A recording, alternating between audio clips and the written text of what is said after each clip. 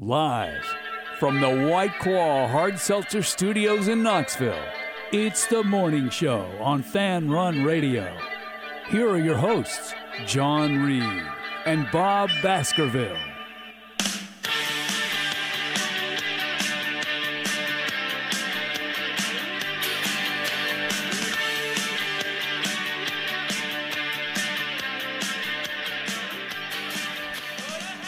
Back in the booth, back on the airwaves, coming at you live from the White Claw Hard Seltzer Studios. Good morning to you, wherever you may be, on this Wednesday, February 21st. John Reed, Bob Baskerville, Sam Beard, here to get you through your Wednesday morning. Bob, as you untangle your headphones, one of the most frustrating things to do in life, especially when you compare it to the actual inconvenience versus just how frustrating it feels. How are you? Hey, I'm good. Now I'm really good. Just got untangled. You've got your cheese here and your headphones. Got my cheese. Up. Oh, and you may notice, instead of my customary energy drink, I have an iced tea from a establishment that serves chicken. And that is a byproduct. I bought that yesterday after the show because I went and got a spicy chicken biscuit after the show. Nice. Because I had so much biscuit envy. Even after you kindly offered me an opportunity to have one yesterday and I declined, I was like, the whole morning, I was like, I got to get one of those. So I did. And I got an iced tea and put it in the fridge, kept it. I'm all ready. How are you, man? You saved the iced tea for 24 hours? That seems a little... It's not like a soda, man. It's good. It's even better. Okay. I'd say it's even better. If it's really brewed tea and not, some sort of, chemical-based thing, it's all right. Add a little ice to it this morning. Okay. It's kicking. Because, soda, I had a friend who, it drove me crazy. Roommate for a little bit. He would put in half-drink cans of soda in the fridge, and to me, that's about as psychotic as it gets. That's my significant other does that. Really? And I better tread lightly then. Never mind. No. I did not mean to call it psychotic. No, I'm not happy about it is my point. I'm not a fan. I think it's like that stuff gets flat quick, so I don't understand the logic at all. So I'm with you. Apologies. Psychotic was not the word I meant. No. I'm not saying you're a psycho. I'm saying it's psychotic behavior. No worries. I'm not saying you're crazy. You're just acting crazy. Sam, how are you on this Wednesday morning? I'm feeling all right. A little under the weather, honestly. Kind of woke up feeling a little strange, but we'll power through it. We'll feel good. Had a productive day yesterday though. Got to my classes. Hit the store a little bit, got to the gym, watched baseball and basketball, so I was feeling good. What a day. Yeah. What'd you do in the gym? I did chest and then a little bit of kettlebell stuff to finish. You a kettlebell boy? Yeah, I am. I like finishing with that. What do you do with the kettlebell? I kind of just do like a little...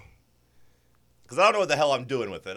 Sometimes I get a heavy one, 55 or 50 pounds or so, and I'll do just the sides, like you're leaning down, trying to, let it drop and touch your ankle or whatever. I do that one every now and then. I do like lighter weight and then do 3 or 4 things kind of together and just do a big superset to get me sweating a bunch. I'll do like some swings and then... I was going to say, I'll do the thing where I'll get like a 20 pound or something and just kind of 25 pounds. Yeah, I do that. Wrap it around your sides and stuff. That's a good one, yeah. I don't know. I don't really know what I'm doing with it, though. I think it's lower weight to start and just really try to focus on like form. The arm up march. Yeah. A little bit, but I feel so dumb doing it.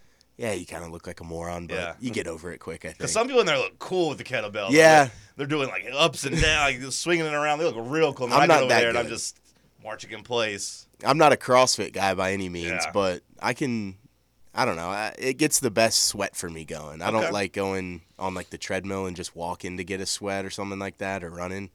I don't know. I kind of need something to do that's a little more active-ish. Like I do the rowing machine instead of cardio too. Like really? Okay.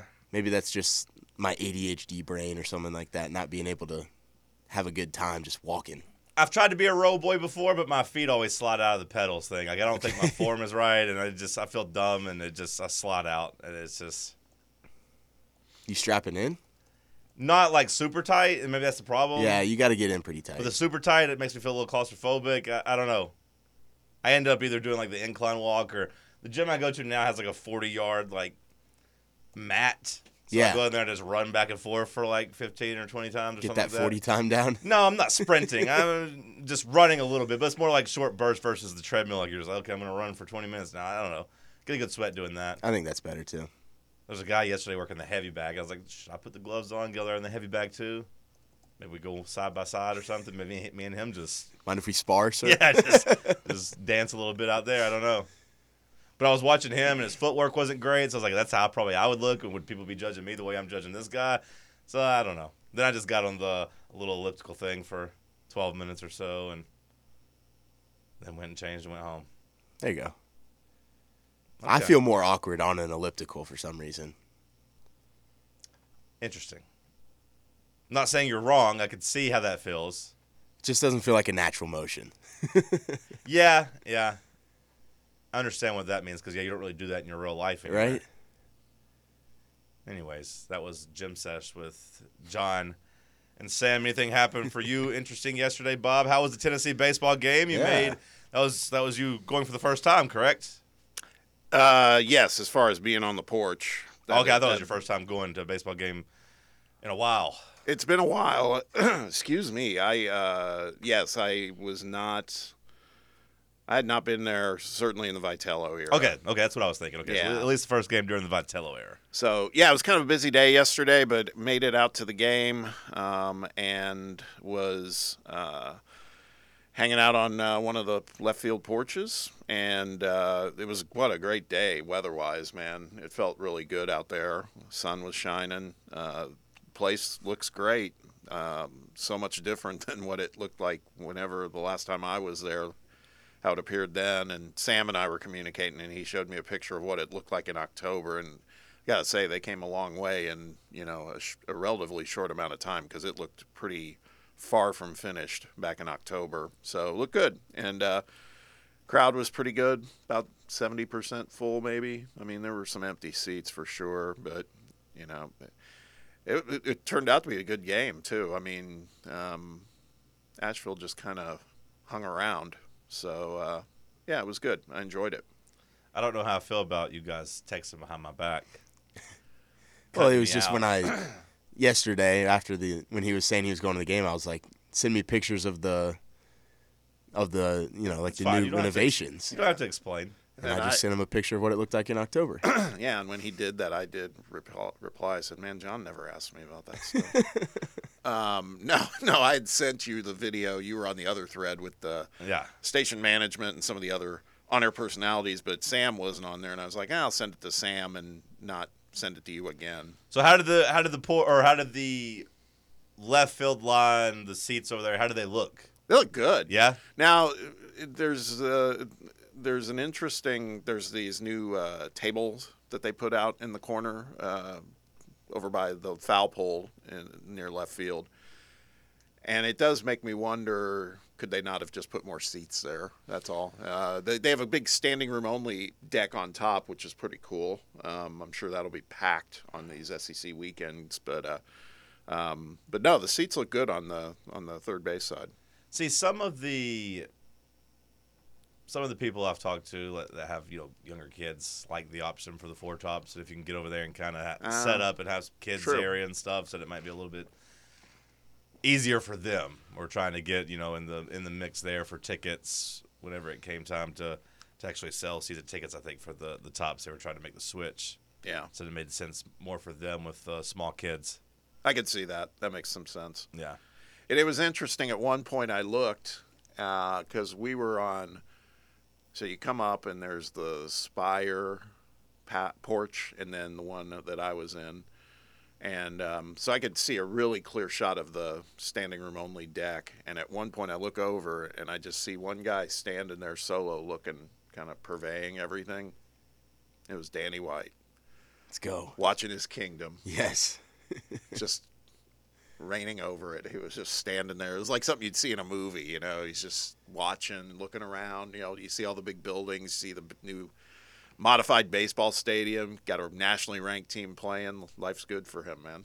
Mane blowing in the wind. Yeah, absolutely. King of the jungle. Yeah, had a nice quarter zip on, sipping something, probably water, I'm guessing. I'm sure he felt great just being there and seeing it and having people probably come up and be like, hey, great job. And plus, he's probably feeling great just in terms of approval rating right now, sky high.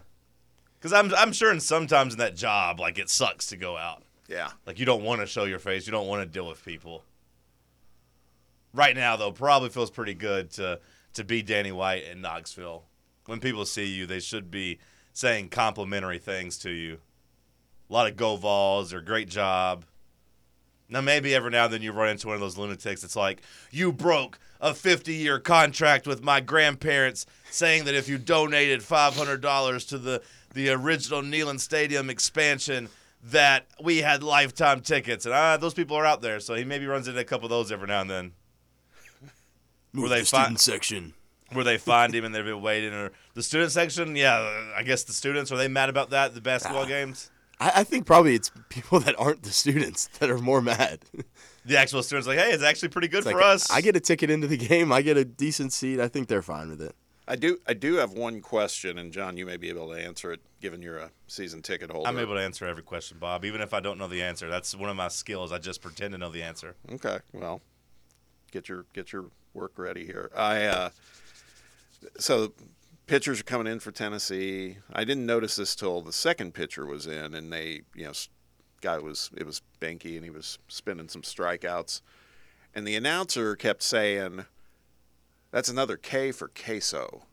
Cheese. Yeah. Okay. No, but at first I was like, "Wait, I'm looking at the guy's number," because I was like, "Who's on the mound?" And then I looked at his name, and I was like, "His name's not." I swear to God, his name's not Queso.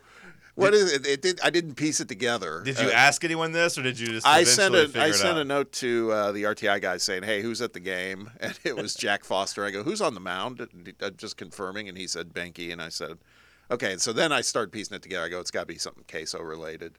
Yeah, I don't know exactly what the number is. Is it 10 or 8 or something? I don't really know. I don't pay attention. I don't like queso like that. So, like, if we do win queso, I don't actually ever go pick it up. But, yeah, I think every strikeout they update the ticker, and a certain number you get free cheese. I didn't think this was the pitcher's last name. I thought maybe that he had a nickname or something. I didn't know what was going on. Big Cheese. Yeah, exactly. So then once Jack said that, I was like, okay, that is the guy. Now I'm figuring it out. So. Yeah. There you go. Like I said, I had sort of the answer and was going to make it up regardless. 10 strikeouts, you get free cheese. And then it's on somebody else to come and correct me.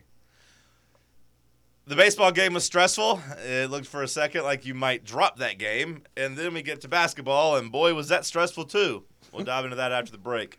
It's the Morning Show on Fan Run Radio. Ever been the coach who realized the team's gear just wasn't up to par? Well, if I'm being honest, that was me.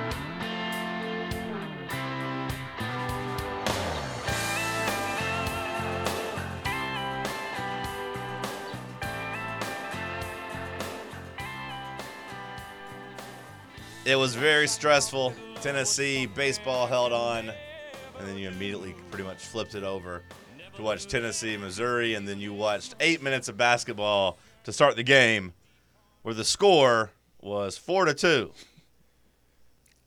Which on one hand, you scored 4 points in 8 minutes, and you're like, oh my God, what's happened to this team? On the other hand, you were winning, so you're like, hey, it's not that bad, and you even went to the TV timeout with a 3-point play that they got you up 6-2. Bob, what were your thoughts watching Tennessee just roll around in the filth for about 25 to 30 minutes of game time with the winless, the defeated Missouri Tigers? I think, if I recall correctly, I think it was 1-0 at the first TV timeout. It was. Yeah. I thought my ESPN app was broken. Yeah. Like, I had to go to the bathroom, and so I came out, and then I was like, 1-0? 4 minutes into the game, this is broken. Yeah. I had some people in my life that had said that they thought they had accidentally pulled up the Tennessee baseball score. Yeah. When it was like 4-2. Like, oh, I thought I pulled up the baseball score. That's good. I don't know if you all saw on X, but we were getting some national love. That's how bad it was. You know, it wasn't just our fan base talking about it. There were others nationally going, you know, this is setting basketball back about 3 decades and, you know, all sorts of stuff. I can honestly say that may be one of the worst first halves, maybe the worst half of basketball.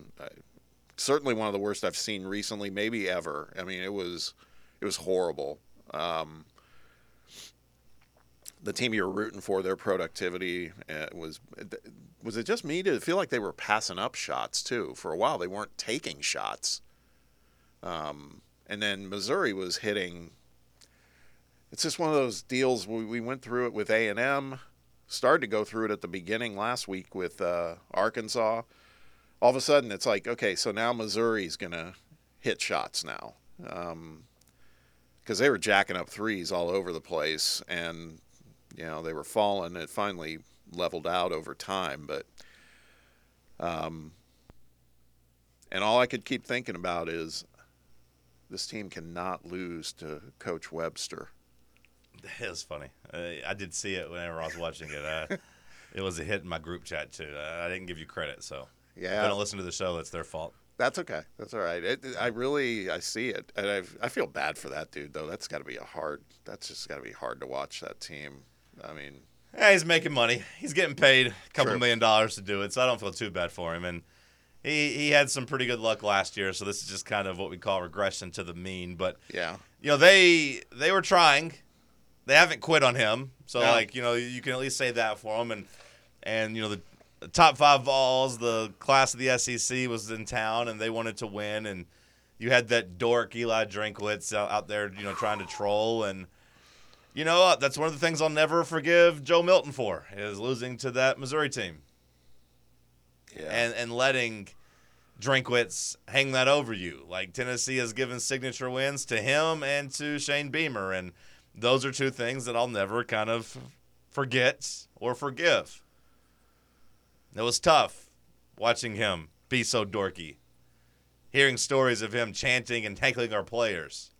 Yeah, do we think that's real? I mean, it sounded like I listened to one of the wrap-up shows in town, and, you know, Richard West posted it, which, of course, means, you know, you can't use that as a credible source. But one of the wrap-up shows in town said, no, they specifically heard from someone who was there and sat nearby that that's what was going on. So I don't know. It seems a little much to me, honestly. Even, I mean, Drinkwitz is a clown, but I'd be surprised. I don't know. Just him being in the crowd was enough. Yeah. I get it. You're trying to support your team. It was a lot cooler this weekend when Dawn Staley was like in the front row watching South Carolina basketball, you know, in their weekend series because, you know, she's a winner. And then Eli doing it just kind of gave you the ick because it's 0-12 team and, like, just stay hidden, I guess. But it was ugly, but it was a win, and an ugly win is better than the alternative. It would have been a crippling loss. It felt like the final preseason game. That's what I called it yesterday. I got some texts from people saying, wow, you really jinxed the team by saying you didn't bother to read Will's preview and to go ahead and write this off as a win. I was like, yep, last time I talked like this was the South Carolina game, and saw what happened there. So, yeah, maybe I do need to quit being so dismissive of Tennessee's opponents because maybe in college basketball almost no team is good enough just to show up and win on the road. Maybe that's the case. I don't know, but felt really foolish. But then you had a second-half performance that I thought looked more like what we expected Tennessee to look like. The offense was scoring. Dalton Connect, you kind of knew once he hit his little long 2 baseline jumper that he was about to get going. You had a feeling that was going to be the case. He's a streaky player. And then, of course, he dominated from that stretch on. I believe he was responsible for like 21 points from that moment when he hits the baseline jumper with 13:30 left. He then went on, I believe, and scored or assisted on 21 points, put the team on his back, and had an SEC Player of the Year type of second half. Yeah, at one point he was shooting 2 for 10, ended up 6 for 16. So he definitely. Well, at one point I believe he was 0 for 7.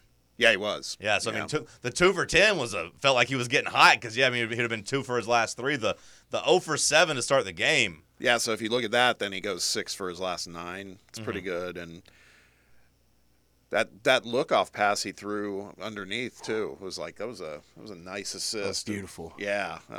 It was almost as good. I still put the Georgia one he had to Jonas during that comeback. I still put it ahead of that because that's when he was really cooking and drew a double team and whipped a beautiful, brilliant no-look pass to Adu for a big dunk. The WAKA one last night was just a hair under that for me, but both of those going to be on his draft highlight package.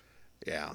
He had 5 turnovers, but he was handling the ball so much. I mean, and some of them were at the end were pretty horrific turnovers, to be honest with you. But again, the amount of time he's handling the ball, I guess we have to expect some of that because the defenses are just, they're doubling, they're trapping, they're doing whatever they can to try to shut him down.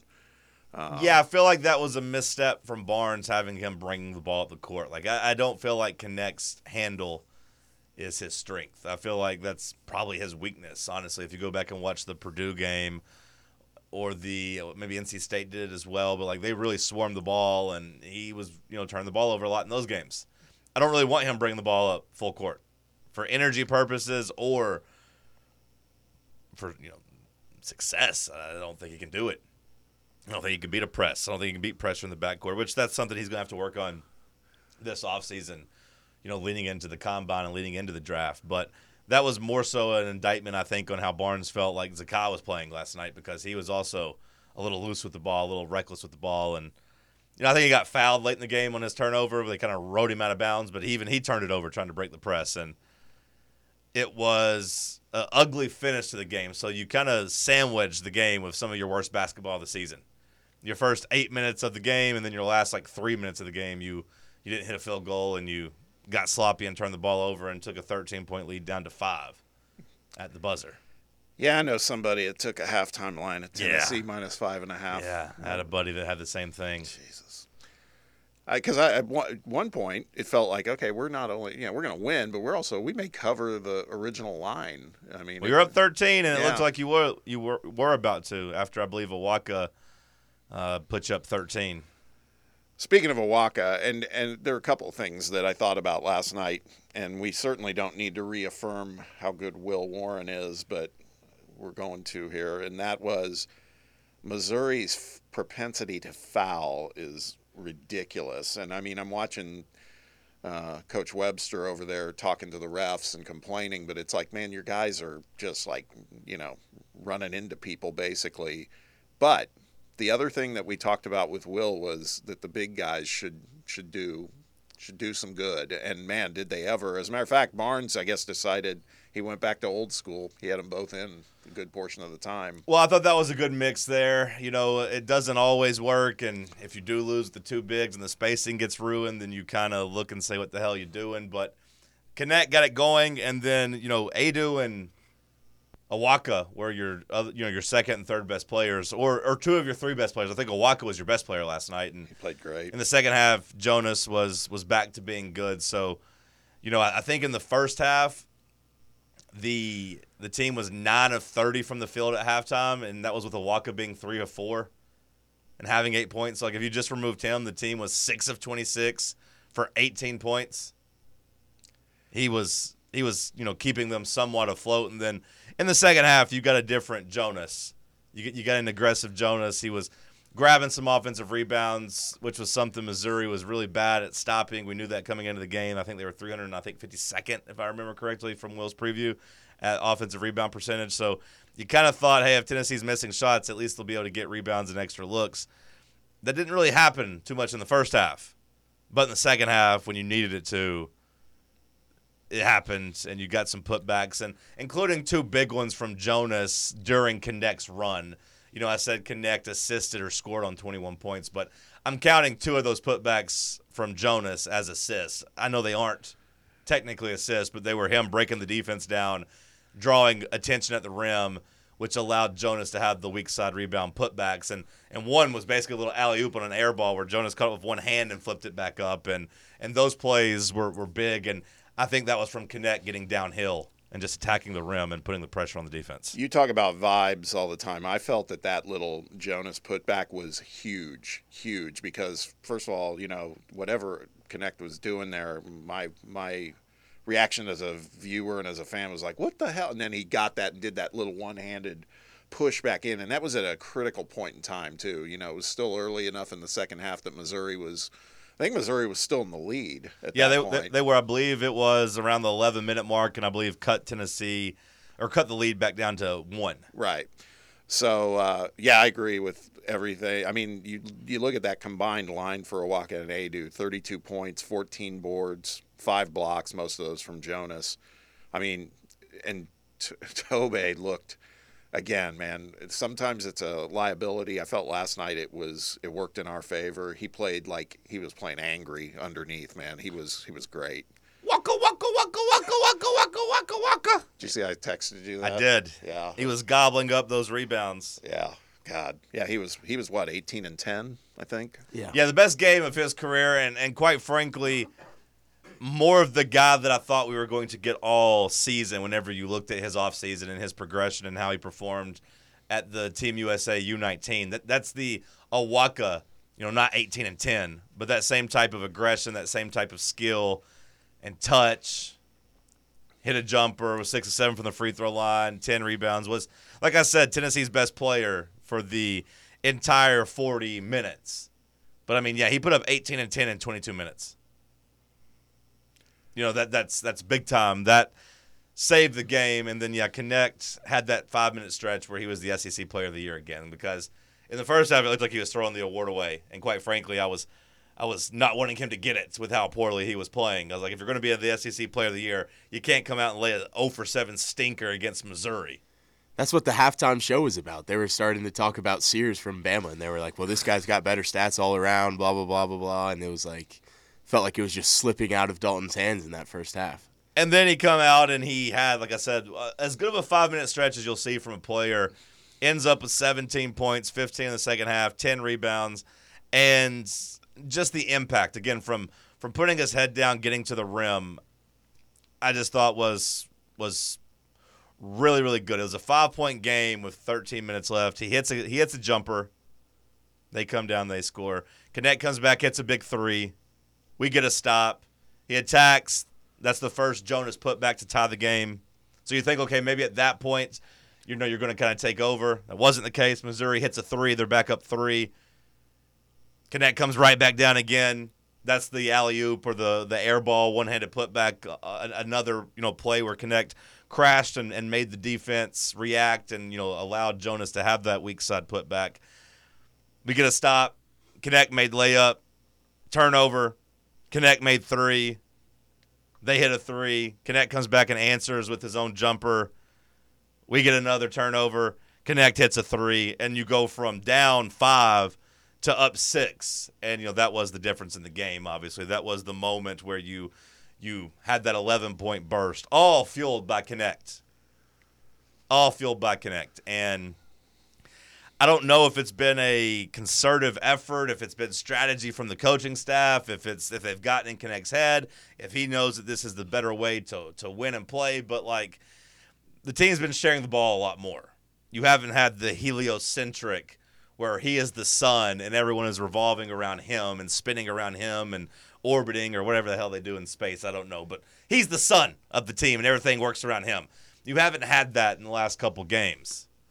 But if you could kind of combine that and let everyone touch the ball until you need to go, and then he's still capable of taking over, I do think that's a pretty good balance. 865-546-8200 if you want to weigh in and talk ball with us. 865-546-8200. We'll continue the conversation after the break. It's the Morning Show on Fan Run Radio.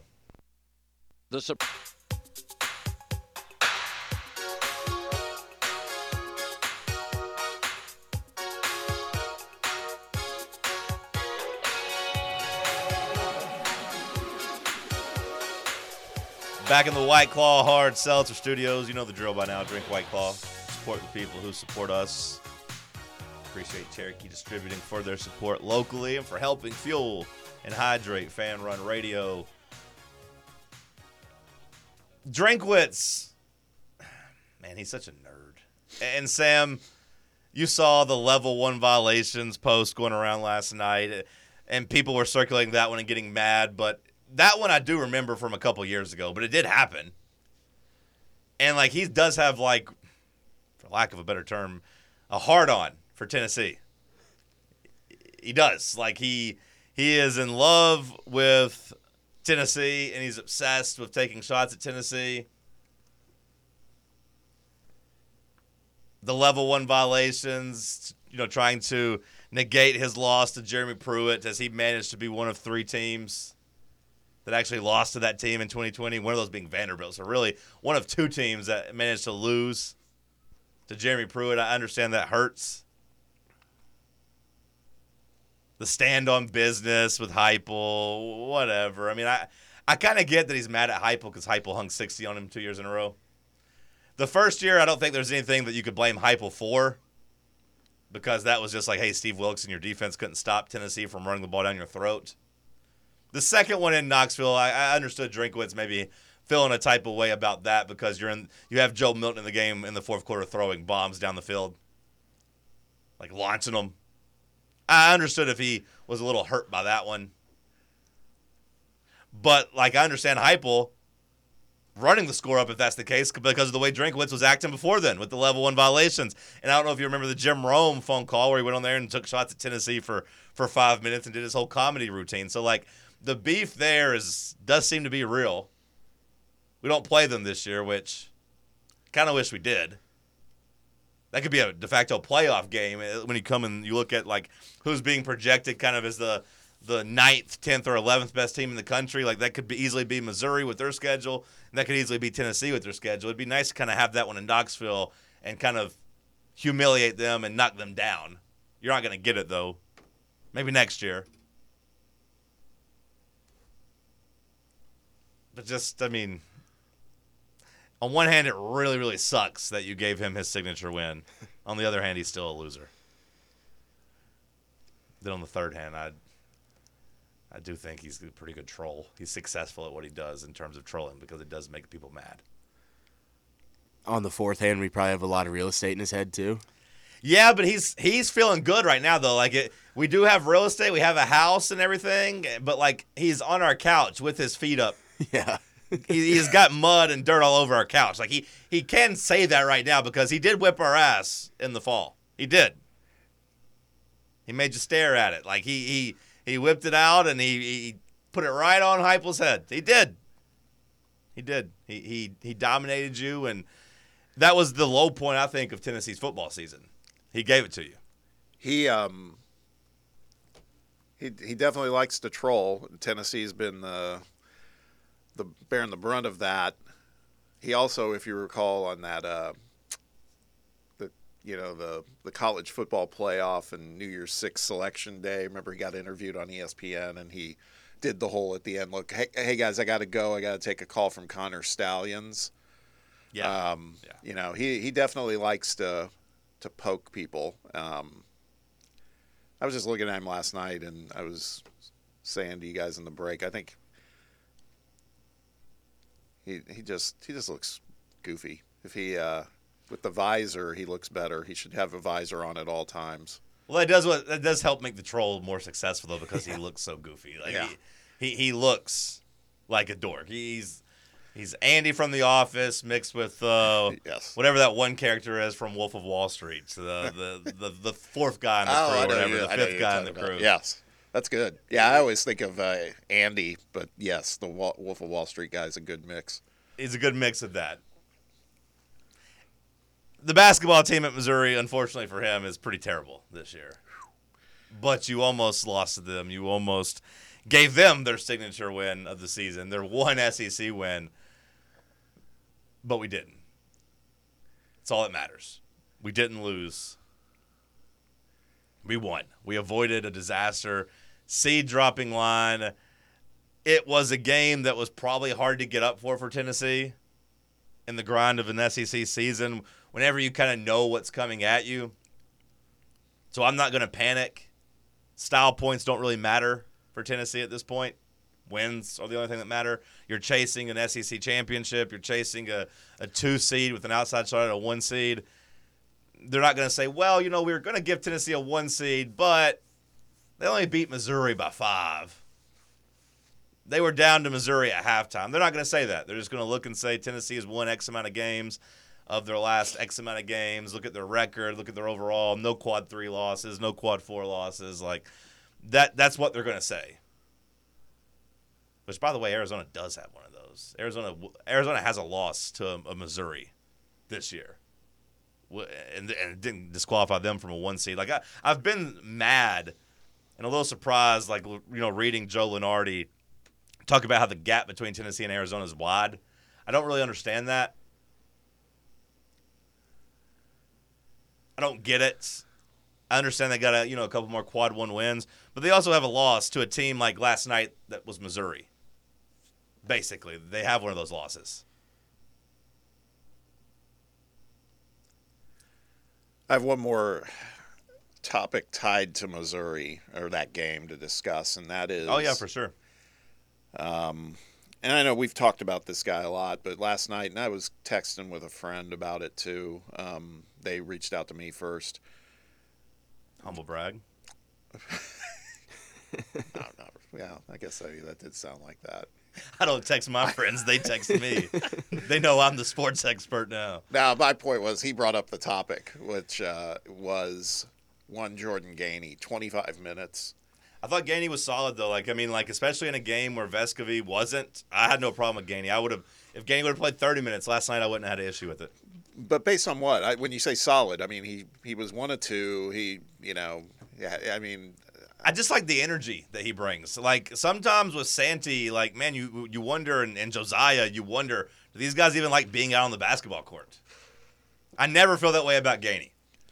And sometimes, again, vibes. Sometimes that matters. Like sometimes just flying around and having energy matters. And I did feel like last night was a game where that did kind of matter. Where, Gainey surprisingly only shot the ball 2 times. I don't know exactly what their coverage was or how many open looks he passed up. But like when you're judging guys who pass up open looks, he ranks very low.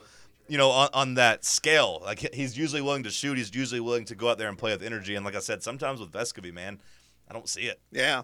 Well, I felt it was one of those cardio games because what I would say is that if he's producing, I'm fine with it. But is it happening at the expense of minutes for Meshack? Meshack only played 11. Yeah. That's the part that I guess I should have clarified. That is, I don't know. That was just an observation. I just think I don't love Meshack getting less minutes like he did last night. Yeah, okay, so if you're comparing it to Meshack, sure. I don't understand how he could be such a big part of the Alabama game and play so well and then, basically have his minutes shrink after that. I know he's not the best offensive player, and I get that, but it does feel like, 28 minutes against Alabama, I thought he was good offensively. I thought he was great defensively. Right. He hasn't broken 15 minutes other than once since then. And that was the game where he played, I believe, 1 minute in the first half. And then Barnes just played in the entire second half pretty much against Texas A&M. So, I don't even really count that. Like, he's been a 13 to 15 minutes a game guy. And it is a little surprising, especially whenever you have Vescovi and Josiah, continuing their thing of we're not really going to shoot, we're not really going to score, we're just going to kind of be out here, and we'll play defense. And Vescovi is going to grab 5 rebounds, and he is going to look like he cares on defense. And he made a couple of really good steals, so it's not fair that I said Vescovi looked like he didn't care, but you do get that vibe sometimes on the offensive side. Everything's kind of lethargic on offense. The pump fakes, the sidesteps. I'm going to pump fake 3 times. I'm not going to shoot the ball. Like, that drives you crazy. On defense, I think Vescovi has brought it every time he's been on the court, and I thought last night he brought it as well. He had a couple of really good steals and a couple of good hustle plays saving the ball. So, he also rebounded. So I don't want to say he doesn't care because he does still play hard on defense. Last thing before I know we got a caller waiting, but Josiah, when he came in late, I actually felt good about that. I thought that was a good substitution because what was happening, I think he came in for Tobe at the end just because they were I think Tobe was having trouble closing out on some of the stuff they were doing up top. But, Plus, you want another ball handler and a guy. I mean, you give Josiah credit for free throw shooting, although Waka's been really good at free throw shooting so far this year. But the ball handling was important, and the versatility to chase people off the 3-point line, and also like, hey, Josiah, I know you kind of got benched, but here you get back in the game during closing time, and that's kind of an olive branch, if you will, to that player. 865-546-8200. Jordan's on the line. Jordan, welcome to the morning show. The floor is yours. Hey, good morning, guys. Morning. Hope you guys have a good day. I just want to call in real quick. You may have mentioned this in the first segment. If so, I missed it, and I apologize. But kind of looking forward just a minute. Rick Barnes sits at 799 career wins. And Saturday night inside Thompson-Boling Arena against the Aggies, he has a chance to be the only 14th coach in Division I history to eclipse 800 wins.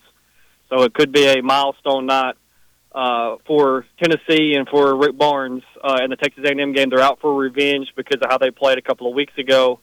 So it could be a good celebration type night inside of Thompson-Boling. But one question I did want to ask about that game is you mentioned earlier about how good the lineup was with WAKA and Adu to be able to get some boards. Do you think that is something that Barnes may look at again come Saturday night, considering how bad they dominated us down in College Station on the boards, to be able to get WAKA and Adu in there? Because, that since that game, Texas A&M has shot right at 29% from three. So it looks like that game down there was an outlier where they just got hot on a random night. And they did cool off in the second half, but the reason they really ended up winning that game is they just flat out dominated us and second chance points and on the offensive glass. So I just want to get your guys' opinion on what you thought. Maybe do we see that again for a longer extended period of time come Saturday night? Yeah, Jordan, appreciate the phone call, buddy. I think that the success of it last night, and quite frankly, the success of WAKA and the aggression from WAKA does probably make Barnes want to act up and go back to the old him. But, if it works like it did last night, you're not going to hear much complaining from people. Against A&M, who did kind of bully you a little bit, if he goes to that and Tennessee's just really aggressive and it works again, then, yeah, of course, it's going to feel good. The problem is, with me, you got to have spacing still. And if Connect is on fire and Connect is that guy and is drawing that attention and still opening up those lanes, then it'll work. Especially, who are the other two guys out there with him? I feel like it was Gainey and who was the third person? I made a note of that, but it was like Vescovy at times, Zakai at times. But that's what I remember. I remember Zakai getting benched, though, whenever Tennessee kind of went on the run, I feel like.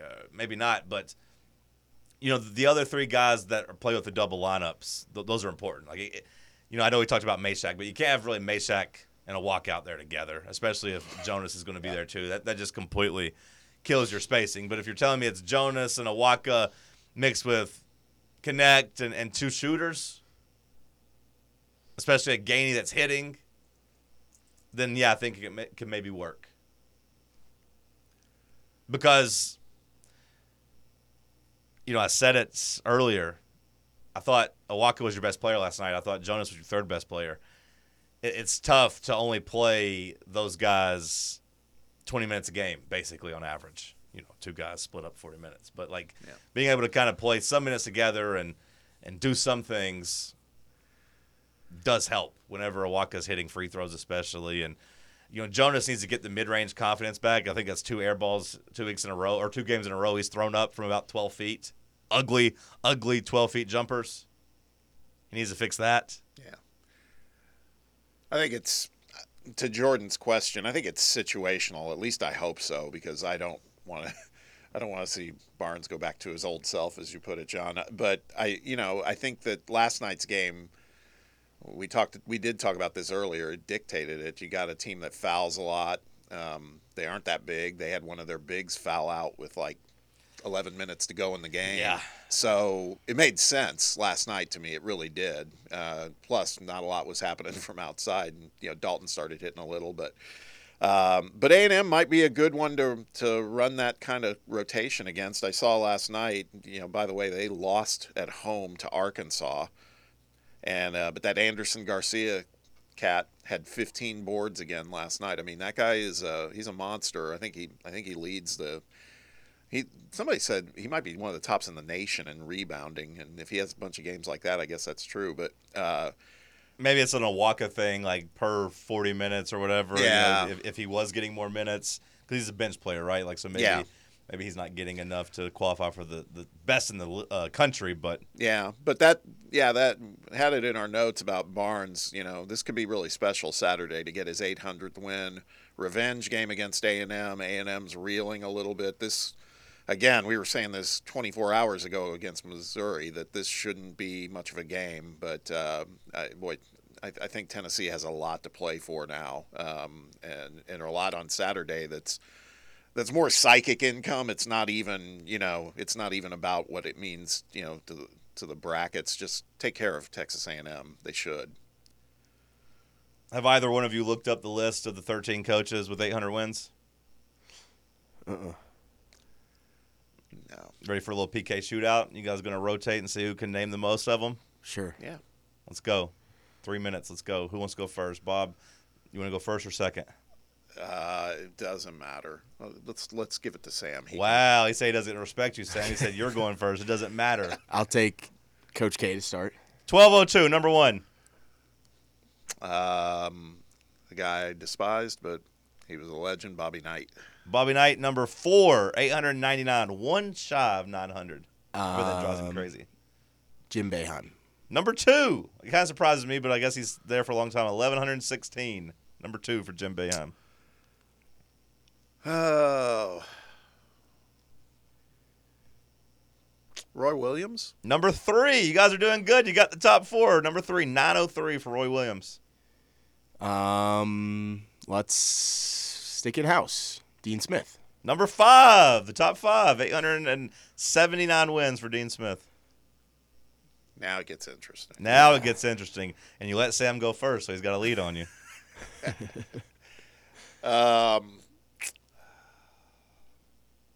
Lute Olson. Lute Olson is not in the 800 win club. He is number 16 all time, 776. Sam, you can put the pressure on here. Up 3-2. Or is it 4-3? I'm not even doing my job of keeping score. Damn it. 800 wins. 3-2. Did Jim Calhoun have 800 wins at UConn? Number 6. Let's go. 877. Good job by you, Sam. Bob, you got to get this to stay alive. After this. Oh, man. You got to get this to stay alive. You should have went first. You should have taken the Coach K layup.